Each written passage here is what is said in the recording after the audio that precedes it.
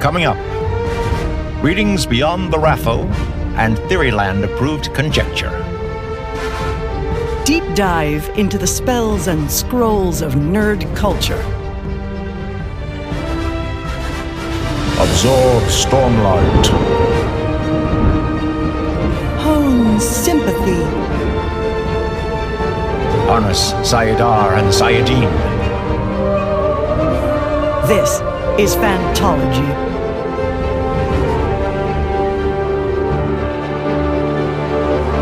You may have heard of us.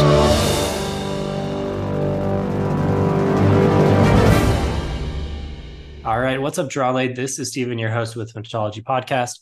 I have my lifelong friends, Ryan and Josh, here with me, and we're talking about Book 1 of The Bound and the Broken of Blood and Fire by Ryan Cahill. This is a book that goes on for, it's the first book. There's several more in the series. I don't know offhand how many there are, but I know it's like an ongoing series, and I've heard a lot about it.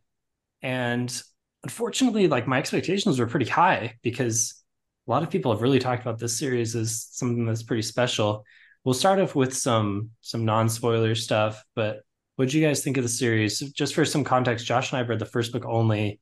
And Ryan, how many have you read? Are you current? I'm not current. I've read the first book. I basically read the first two books and the novellas that come after them. Okay. So I'm reading the third book, but that's like significantly longer than the other ones. And is that the most recent, or is there a fourth as well? He's written the novella after the third book, and then there's going to be a fourth book, but that has not been released. So you're almost current. You know some stuff that we don't, but you're going to keep it to a Blood and Fire only. Yes. So as someone who's read a few, obviously you liked it enough to continue. You're enjoying the series. This episode is brought to you by Shopify. Whether you're selling a little or a lot, Shopify helps you do your thing, however you cha-ching. From the launch your online shop stage, all the way to the we just hit 1 million orders stage. No matter what stage you're in, Shopify's there to help you grow. Sign up for a $1 per month trial period at shopify.com/special offer, all lowercase. That's shopify.com/special offer. Yeah, I enjoy the series. I think that I agree with what you said, Stephen. I had heard a good amount of positive reviews on this, and I think the book was very rough around the edges, which is, I think, to be expected from a debut novel from a self-published author. But I could definitely see a lot of people not agreeing or not liking the quality and DNFing the book. I personally liked, I love like Dragon Riders and books that delve into that specific bond. And that is what kept me going throughout the first book. Josh, your thoughts? Yeah, I've struggled with my thoughts for this book. There's some things I really enjoyed about it, and other things that I did not enjoy about it. Broadly, I don't know if I'm going to keep reading the series or not. I kind of got maybe 5% to the second book and have DNF'd it for now. And that's not to say I won't pick it up later, but so that's kind of where I'm at with the series as a whole. We can get more specific to the book. Mm-hmm. Broadly, yeah, I'm not quite as fascinated by the dragons and stuff as Ryan is, but I obviously enjoy those kind of classic fantasy motifs. I thought a lot of them were done really well here. Yeah, it's kind of confusing to me because there's no one thing that I'm really turned off by the books besides there being a lot of tropes used, but that's not necessarily a bad thing or anything. Anyway, so I'm hoping that the conversation today can kind of help me sort out my feelings about the book kind of, and why I'm having a harder time continuing on with the series. When I was reading it, I had some negative feedback for sure. I think you guys might have seen that a little bit. I didn't super love it. And I think most of my issue was it just felt very, very derivative to, books that I've seen before, but specifically very derivative to Aragon. which was written by, how old was Christopher Pliny when he published that? Like 14 or something? Like super young. Maybe that's an something exaggeration. along those. Anyway, when something is like so derivative to a book that was basically written by a teenager 20 years ago, and I mean, Aragon was the hit of that, few years there, kind of. I feel like that was was it a little post Harry Potter? It was kind of like simultaneous with Harry It was Potter. like the post like huge Harry Potter rush, but I think it was probably around Okay. like when the fourth one was being published or something. I mean, when Aragon was coming out, it was like everyone had the book with the colorful dragon on it. It was really big. And I just feel like this story was so derivative to that. And I'm fine with, obviously tropes are going to get reused. Like that's just the nature, that's how it works. But in this case, it felt like too much to me. And it wasn't even copying anything that I like super, super love. So that also kind of rubbed me the wrong way. Aragon was probably my favorite series in like middle school and Yeah, no, I going into loved it high as a school. kid, but I feel like I really doubt it holds up. Maybe not. You're gonna have people coming after you for that take, Steven. The next book is coming out in like a month. Is there another Aragon book coming out? Yeah. It's called Murtagh. I think it's supposed to take place after. I'm not sure. Yeah, I don't want to say definitely- something. it's after Are we gonna the cover events. this? I feel like we should have some Aragon books. Well, Steven just I'm called gonna out read the it. series as a whole, saying it definitely doesn't hold up. Maybe I shouldn't have said something that strong. My remembering is that I really didn't like Inheritance. I felt like it ended very poorly. And I've read a lot of really good books since, and I just have a hard time believing that series would. Well, it's a young rank adult super series, well with- Steven. Yeah, that's true. That's it's true. kind of meant for Yeah. kids. I mean, not like children, Yeah. but it's like Yeah. I would say it's like young adult, if not like what's the one like slightly No, it's young adult. It's not middle grade. It's definitely It's not young middle adult. grade. I agree with Steven's opinion based on the last book. But Christopher Paolini, I think, has grown a lot as an author. He wrote To Sleep in a Sea of Stars, and I think Did you read that? Fractal Noise. No, I didn't, but I've heard good things about it. I read it and I liked it. And so I think he's gained Steven's a lot of trying to flex his- experience and maturity. So yeah, I'm trying to deflect from all the Christopher Pliny fans because I know there's a lot of them that probably hate me right now.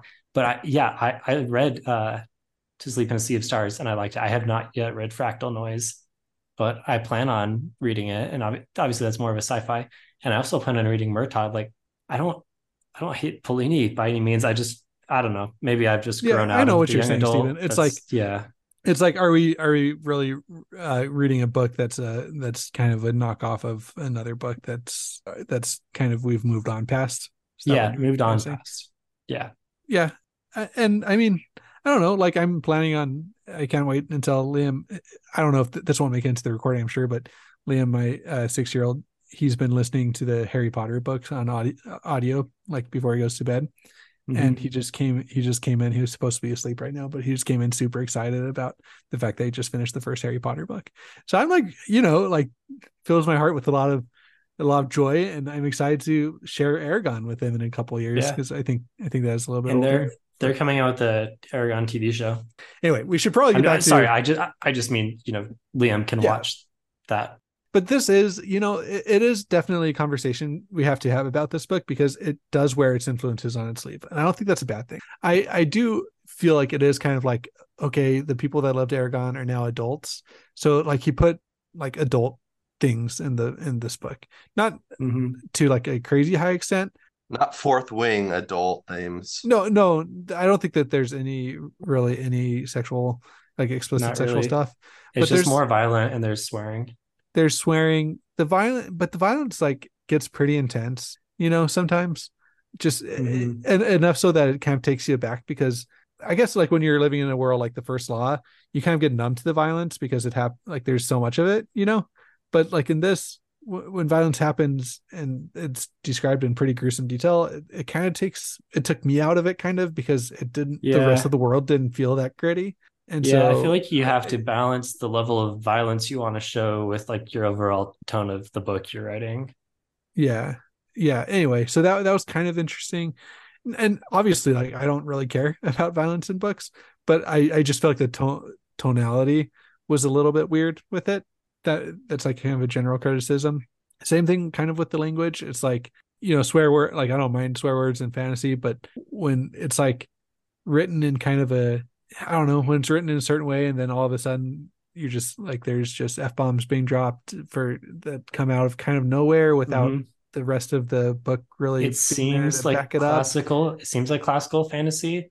Like you're reading it and it's like, okay, this is, Wheel of Time. This is Aragon. This is kind of, the fantasy of a few years ago, which is fine, obviously. We like that stuff. But then all of a sudden it's like F this, F that. And you're like, wait, what? Yeah. Shouldn't it be like storm it? Yeah. Like some in-world swears, which I'm not saying everything needs to have in-world swears. Not everything needs to be like Robert Jordan and Brandon Sanderson, Right. But it's just the tone I never felt like I knew what kind of book I was tonally reading, if that makes sense. That's fair. Yeah, I think that's fair. Ryan, do you feel like it resolves that later on? Like, do you have more of a feel of the Bound and the Broken world now that you've read more? Yeah, I think I do, but I don't think those things bothered me as much when I read the first book. I think I was bothered more by other things. So I think I was able to look past maybe more of these flaws that you guys had when you were reading. I mean, on Goodreads, I gave it like a 3 out of 5. So it's like a 6. This book was like a 6 out of 10 for me. I felt like it was a big step up when I read The Fall, which is the novella that he wrote after, but is actually a prequel novella. And I feel like he's improved a lot as an author since, in my opinion, his writing shows that. Not that it necessarily justifies reading the first book. I mean, I don't necessarily know that that's a great excuse for a lot of people, is to say it gets good in the second or third or fourth book, so you got to stick it through the first 3. No, I think that's totally fine to say, honestly. And also, this is the first published book from him, right? So, Yeah. like, I should have some more grace with some of this tonality stuff. It's a really hard thing to do.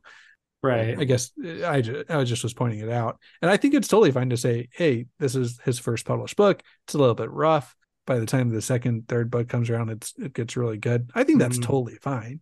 And people can decide if they want to read it or not based on that advice. But yeah, there's definitely some awkward wordings and things that you could tell you needed a little more editing, and that makes sense in the first book. So I think we were generally surprised by it because of the things that we had heard, like the praise we had heard for the books. Yeah. We were caught off guard at. I think that was more. I was almost expecting like a Rothfuss level like intro to like a masterpiece, and it just definitely wasn't that. There, like you're saying, Stephen, a line editor. There was one passage. I think this is an exact quote. His slick black hair was slicked back against his head, using the same like like just obviously repetitiveness in the same sentence, and it just kind of caught me off guard when I was reading it, and I made like kind of a mental note of it.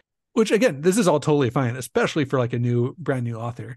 It's just I think my expectations for the book were higher than what it was. Yeah, I mean, turns out it's tough to write a huge fantasy book, and obviously, if you don't have a line editor or it's your first book, those things are going to happen. So, yeah, we're not going to harp on that, but I think we just bring it up to say, that's part of the experience. Like if you're going into reading the book, that's something that will probably take you out of it a little bit, because unfortunately when you come into that, when you read stuff and it's just kind of awkward, you're like, you're snapped out of the world and suddenly the book's not as good.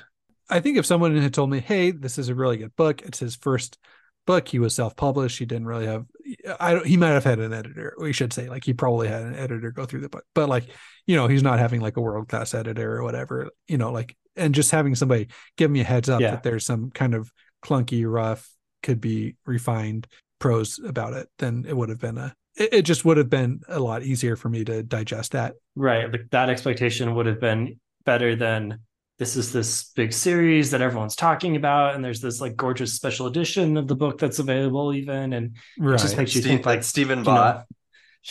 Yeah, right. Well, I mean, it looked really pretty, so I had to buy it. And you had heard good things about it. And I don't regret buying it. It's a really pretty book. And anyway, that just makes me think like, why?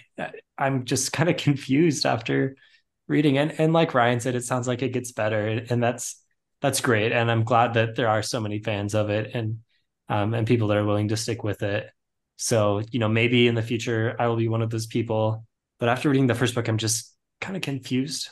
Yeah, I I think that's where I'm I at too, thought Stephen. that the ending really picked up and started more to show, at least in my opinion, it started to show me more of what he was capable of. Here's one critique of the way that they structured this audiobook.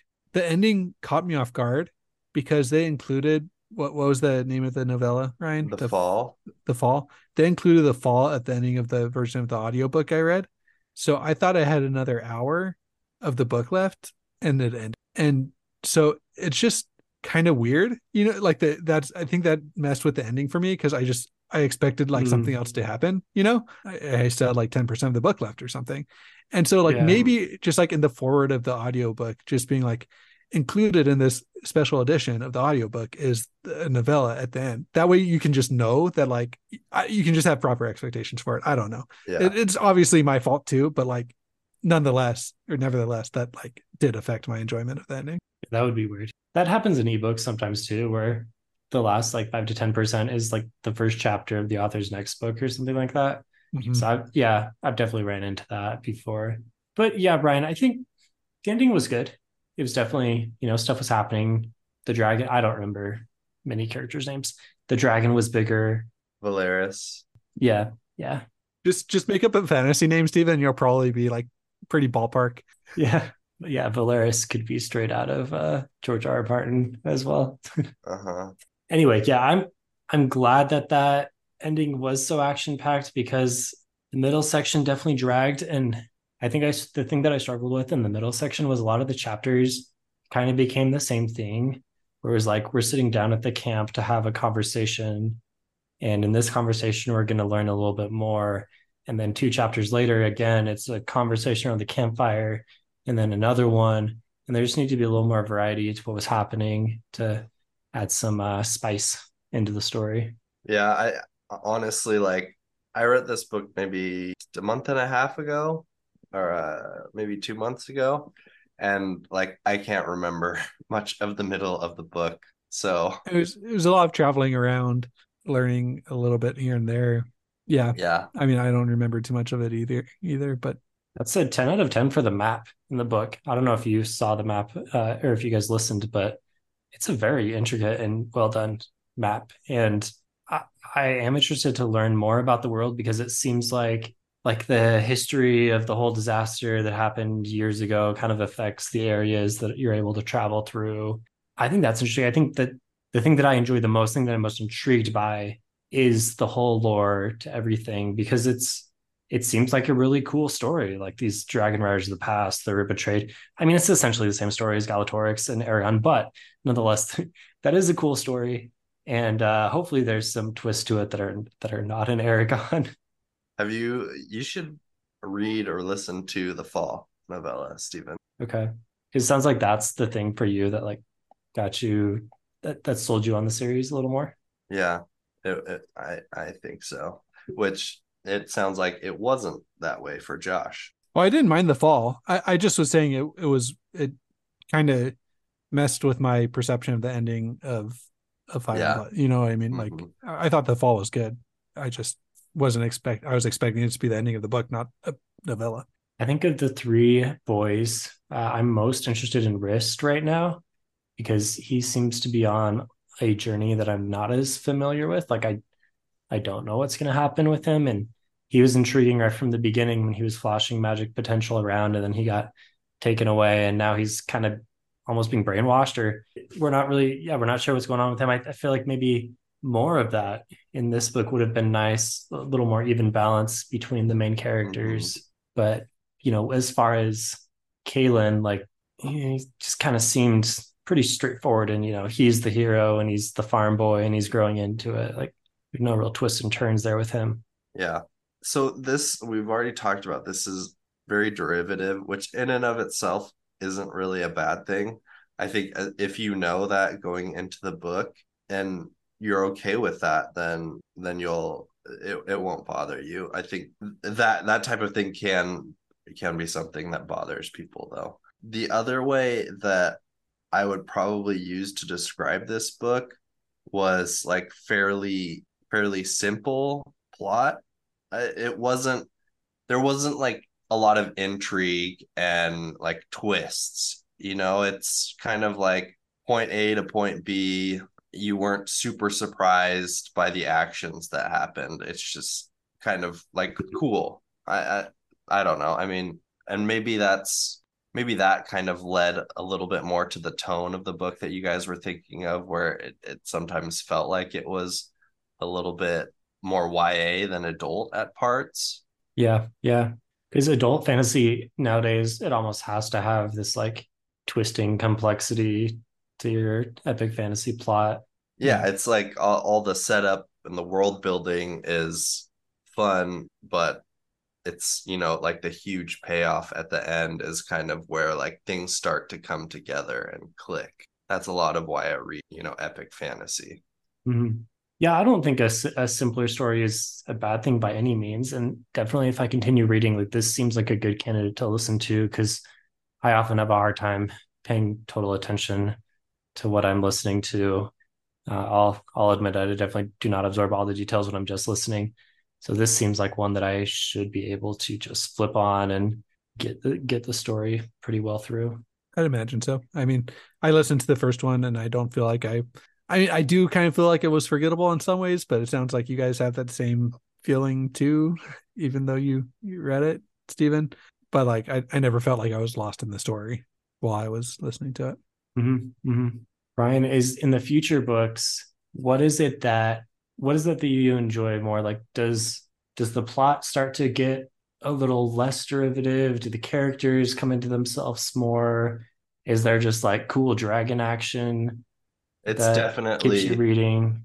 it's definitely a lot less derivative future books. I mean, when I was reading of Blood and Fire, I kept thinking to myself, wow, this is just like Aragon. Wow, this feels a lot like Wheel of Time. Wow, this reminds me of this aspect of Stormlight Archive, And Mm-hmm. I think most, if not all of that was kind of eliminated for me in the fall novella and the second book. Mm. So I think that it definitely becomes less derivative, a bit more complicated. The characters become more interesting, and we start to learn more about their backstories, and there's more of the, dragon rider action. Does the sister do more, Ella? Yes, she I was does. needing more from the sister too. I was engaged by the sister story. I just felt like we didn't get a lot from it. What happens at the end of the book with his sister? She's on a boat. Rhett gets Okay. killed. She Yeah. joins up with the other widow of the other man that was killed in that whole conflict. And they're headed off to like they get on the boat that the rich uncle purchased for them in Giza, I think is the name of the place. Anyway, Yeah. and it seems like Ella is kind of coming into herself as she's hardened a lot and she seems like she's now going to be a pretty capable character. That said, like I have no idea where her story is going. The other characters seem to have pretty distinct goals in mind, but she could do anything. Well, the big thing that you might have missed about Yeah. that was that she gets on the boat with Farda, who's the guy Oh yeah, yeah, yeah. That's right. That's right. who's Yeah, like flipping the coin. the Inquisitor Yeah. dude. The one that killed her parents, right? Or the one that was there while her parents were. Yeah. I think he Yeah, killed her. He killed her he killed dad. her dad, I'm pretty sure, and Yeah. then the Inquisitor killed the mom. Yeah. That was cool. To me, he's a white. He's like in my head as a white cloak. Oh, Like, for sure. Yeah. yeah, Yeah, he's a good character. He's interesting. He was the one that he was hanging out with the Fade and trying to figure out what they were going to do about Kaylin, right? yeah, Yeah, But there was some good dramatic irony where they were in the city. Ella and Kaylin and crew were in what Camelin, like it's literally called Camelin, at the same time, and they didn't know that they were there, and Kaylin thinks that she died, and so there's some good setup for some things that could happen in the future, definitely. And the other thing I like is that I like in future books, is you get a lot more perspectives from the Empire. You learn more about Rist and what he's going through, and still not quite as much as you probably would like, Stephen, but it does improve a lot in the second book. Nice. And it's kind of satisfying to me as a reader to see like a new author figure things out and like come into their own a bit more, figure out plotting, character work, and it is fun to be along for the ride, and maybe give me hope one day that I'll do the same. Oh yeah, for sure. Yeah. Yeah, Josh and I am officially on the journey with like 3 paragraphs written, and it's really hard, right? And Josh, you've written a lot more, and I think you would agree that it's really hard. To be clear, I was talking bad about prose. My prose, if I could be as nearly as good as him, I would consider it a huge success. So let me just put that out there. Your characters slick back their hair like 3 times in a sentence. Slicked back hair. Yeah. They slick back their slick hair as they slip on the slip and slide. Yeah, seriously. Down the slippery pathway, something like that. Yeah. 100%. Like if I got my prose anywhere near as good as this was, that would be awesome. But yeah, I'd like that sentiment, Ryan. And obviously he has figured something out, because it seems like there's a really big following around him. I don't know, maybe I'm making this up and these books are not as big as I'm thinking they were, but I mean, for as much as I'm on social media and kind of this world, I see this one a lot, which makes me feel like a lot of people really love it. So I don't know, am I wrong? Like, you're on Reddit a lot. Is there a big subreddit around Bound and Broken? I actually am not on Reddit as much as I used to be. Cutting back. I think there's a decent sized subreddit, but I haven't spent a lot of time seeking it out. I think it's hard because, we are in like these epic fantasy circles. So it's like people who we like, authors we hear all the time. If we talk about them like outside of our circles, like nobody knows who those authors are. Yeah, right. Like the only one anyone ever knows is Brandon Sanderson or George R. R. Martin. George R. R. Martin. Yeah. Other than that, no one's gonna know any of them. Yeah. So it is kind of like, sometimes I feel like our idea of how popular an author can be, it might be a little bit inflated. Right. Kind of, but it's just to push back on that a little bit. I think he's doing this full time now, right? Yeah, I think he is as well. So I mean, if you can make it full time as an author, that means you're pretty popular. I guess I'm trying to say, like, in our circles, he's like fairly popular. He's not a household. He's far from being a household name, though. Yeah, he's far from a household name. But if you're a household name, then you're rich and famous. It means you're successful. That's true. Yeah. You're only a household name. If you're a fantasy writer and you're a household name, you have an adaptation. Sanderson doesn't. Well, Sanderson's kind of a unique case because the Kickstarter thing, and I don't know. There's just and finishing up. Wheel of Time, he does kind of have an adaptation, right?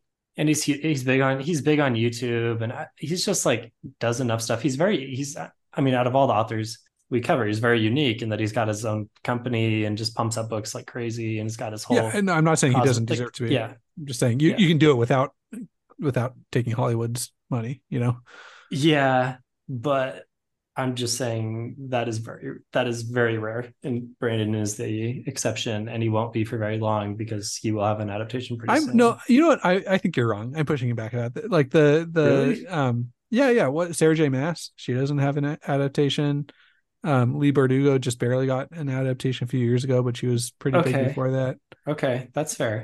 I think a lot of these. I think there's a lot of authors that have, maybe not like high fantasy authors, but there's a lot of they're not Sarah as much J. high Maas fantasy. is gonna have an adaptation. She will. She probably could right now. She's probably optioned off her stuff. I think it's being worked on. But I'm just saying that, like, you will, obviously it's going to follow that if you have super popular work, there's going to be wanting to have an adaptation made. But I think you're putting the cart before the horse a little bit. Like, I think you get to be a household.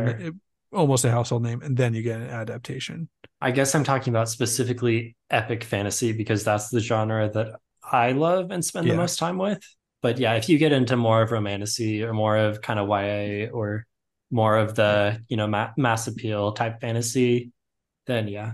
If you can make it on Book Talk, I guess is what I'm trying to get at, then you can be famous without Hollywood. You just need the Chinese money, not the Hollywood money. All right. What else do we have to say about Of Blood and Fire? Yeah, we're way off topic here.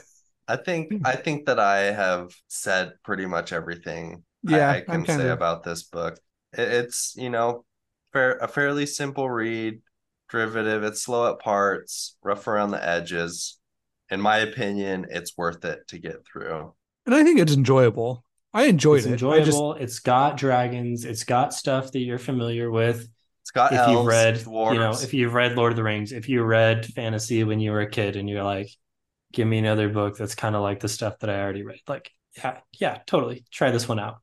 You like Aragon and you're open to seeing some of those themes replicated. Right. Yeah, I think there's definitely a place for the series. And despite our criticism and confusion, I mean, that does not mean it's not worthy of being read, for sure. Here's kind of a weird way. Like, I think if you haven't read a lot of fantasy, you'd really like it. Like if you have read Aragon when you're a kid. Yeah. And then I think if you've read a ton of fantasy and you're looking for like, what's something that I can kind of read? I've already read a ton and I just kind of need something that like is an easy digestible thing. And the tropes well enough that like, you don't mind seeing them done out. I think you might like it then as well. Like if you've exhausted a lot of like the huge fantasy authors, I think there's like a pretty big middle ground, which is I think kind of where I'm at, where I've read a lot of fantasy, but I have a lot of authors that I really still want to read. So like taking time to read this is taking time away from, it's like preventing me from reading other things I really want to read. So I don't know. Like, I think I'm kind of at a tricky spot for it, but yeah, no, I think I see what you're trying to say. And I think I'm kind of in the same boat where at this point I like seeing unique twists on stuff. And I think there's plenty of room to do that. Like Ryan and I just talked about The Will of the Many. And even though that is very similar to Red Rising and Name of the Wind, like, I feel like it's its own thing enough. So there's a lot of series that are doing that. And at this point, I'm just a little more interested in that type of reading. Dang, I feel like this was less of a review of Blood and Fire and more of like a where does it sit in the current fantasy landscape. But I don't know.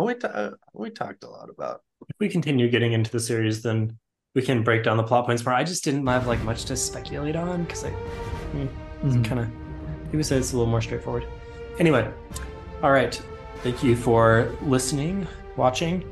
If you want to talk more, if you want to tell us, what we missed in this review or why we're wrong, certainly we welcome that as long as you can do so with just a little hint of grace is always nice on the internet.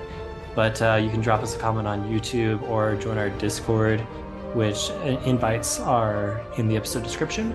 Josh, Ryan, thanks guys. See you later. Thanks, man. Till next time.